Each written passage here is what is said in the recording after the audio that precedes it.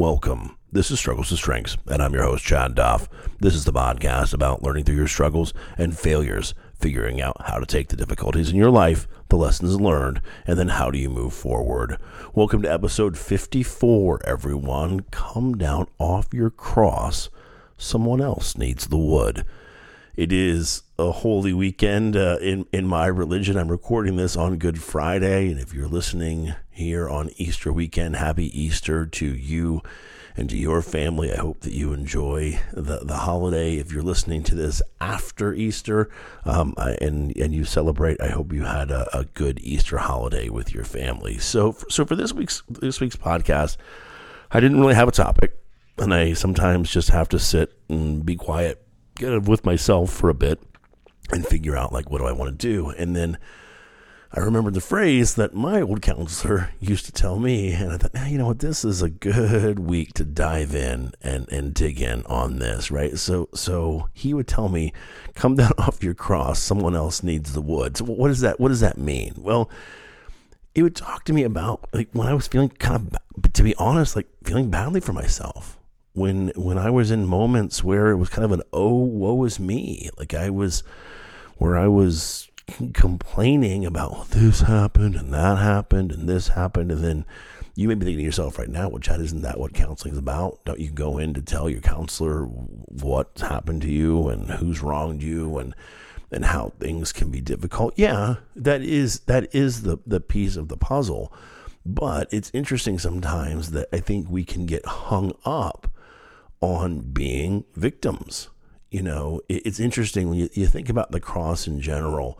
You know, it's a torture device. That's, you know, it's interesting that the Christian religion now, we use the cross as a symbol of hope, and that's what it is for us, and what it means that Christ rose from the grave. But I know that not everyone's religious, and I'm not trying to turn anybody off with my discussion around that, but it's interesting that how something got changed from being, you know, just what it was in the past, an article of torture, to now an article of hope, of peace, of thinking about, you know, what you need in God. But how many times in your life have you revisited something that you've done in the past and you just keep punishing yourself for it?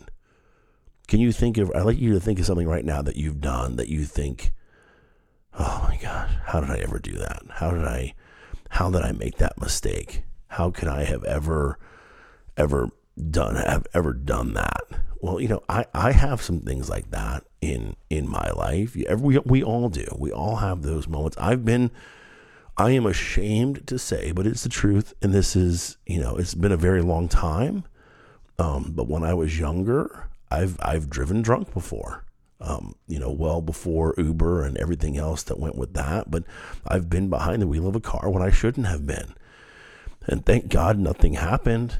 I didn't hurt anybody. I didn't hurt myself. I didn't get caught.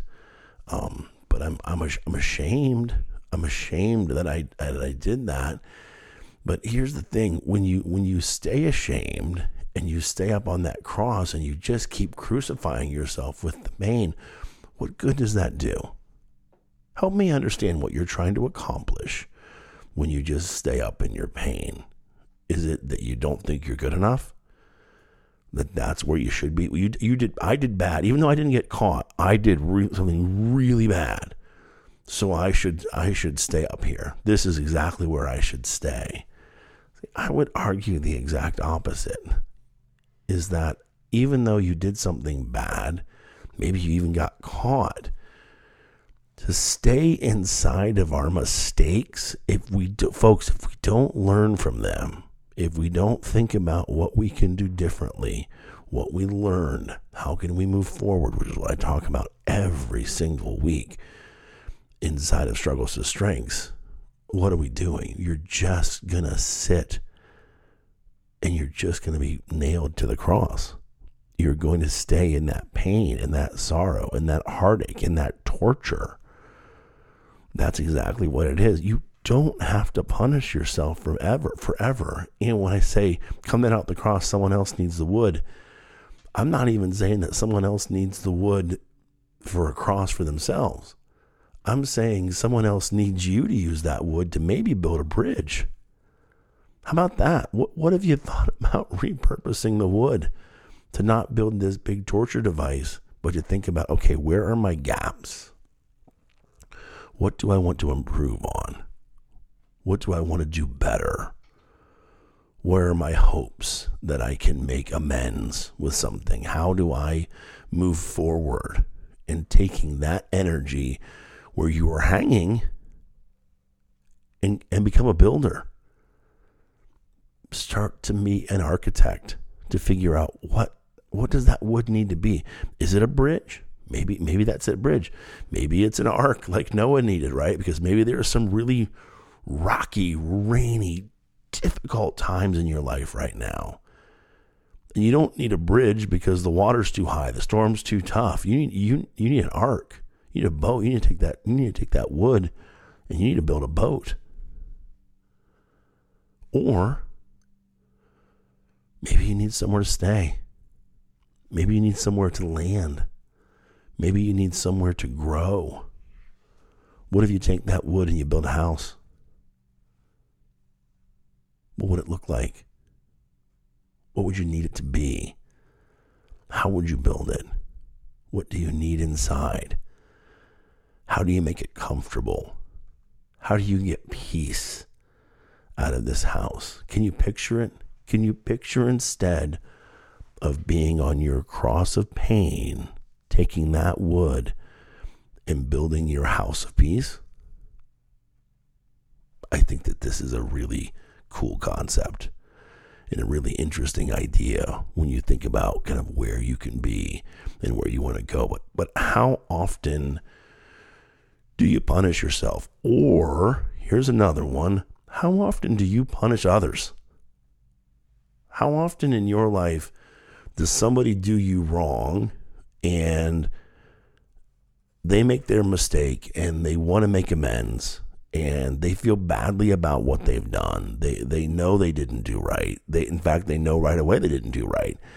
And they're coming to you. They're coming down off their cross. They're coming down because they want to build the bridge to you or the ark or the house or whatever the case may be, wherever they have wronged you and someone else realizes it and they come down off their cross. But what happens if it's your anger and your frustration that you're not ready for anything different? You just like to see them up there.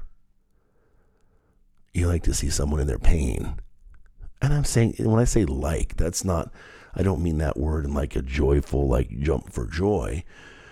But if you think about when someone has wronged you in your life, you want people, I think as a society, we want people to be punished for the wrong things, right? I mean, that's hopefully how we do it. That if someone does wrong, they don't necessarily get away with it. But, and you know what I think about when you put but in the middle of a sentence? But is that a healthy way of living life? Might not be. It might not be healthy at all.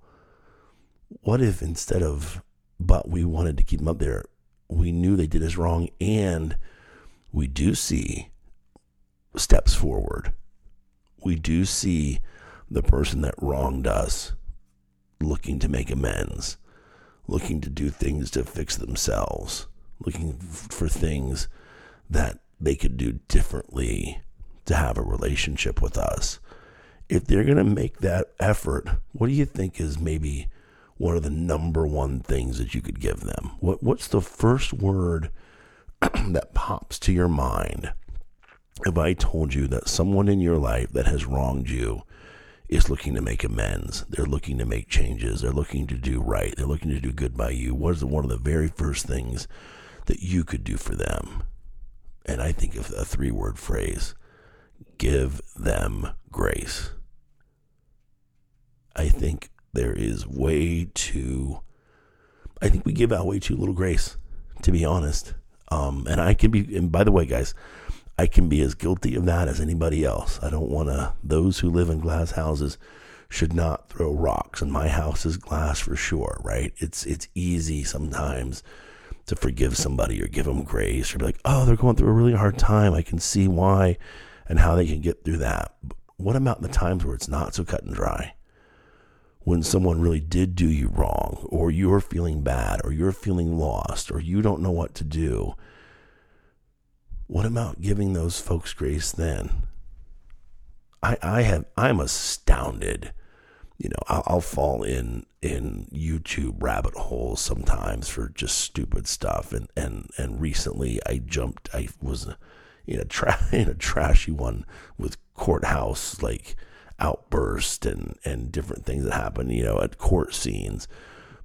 And one thing that I found incredible in watching some of those videos were some of the videos of victims' families embracing their loved one's killer in the courtroom and forgiving them and giving them grace and hoping that they find God and hoping that they will find a way to be okay. I'd love to tell you that blood pumps firmly through me, but I'd be a liar if I told you that, because it's just not true all the time. Giving forgiveness around things like that or showing grace doesn't always come easily to me, but I'm amazed when people can be. And so how do you do it? How do you show someone grace? What's the best way to do it? In my experience, in what I think, honestly, on this topic, folks, is that you have to be deliberate about it. It may not come easily. It may not be something that is just flows out of you. And if it does, God bless you. I'm happy for you. It's awesome that it does. But you can work at it.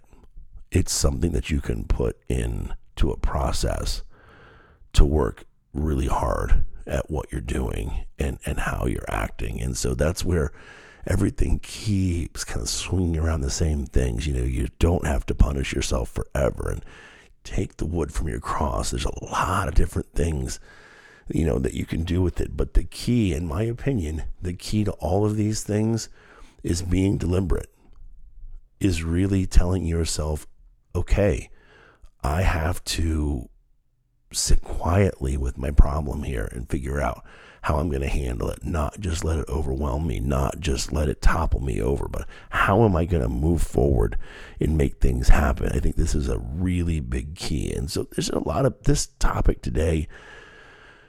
I've just been asking you a lot of questions, but I just have a feeling in my heart that I can imagine someone listening right now and them saying to themselves, how does he know?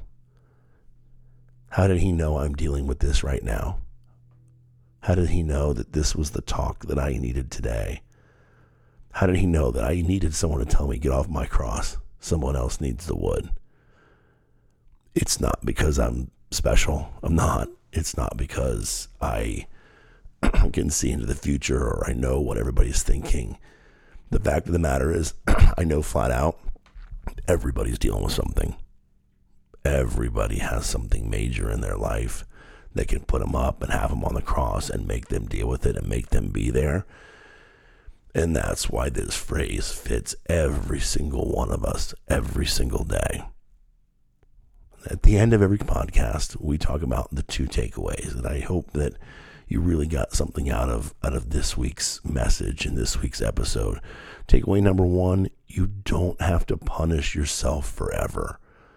You just don't. Even if someone wants to punish you forever, even if an outside force is trying to make you feel badly about your mistakes or what you've done or how those things happen, just because that's what someone else is trying to push on you, that's not right. It doesn't mean you have to feel that way. Your healing, becoming whole, who you are, all that comes directly from you and inside of you. And there's nobody else in your life, not your mom, your dad, loved one, a spouse, friends, family, kids, anybody. There's no one in your life that can make you feel a certain way. It has to come from within you. It has to be inside of you. So I'm telling you right now, friends, you do not have to punish yourself forever. And then the takeaway number 2 is take the wood and build a bridge or the ark or the house or whatever you see fit, whatever those building materials are. come down off of what you've built, the torture that you've built. Come down from there and start building your path forward. When you do that, things get sweet in a hurry.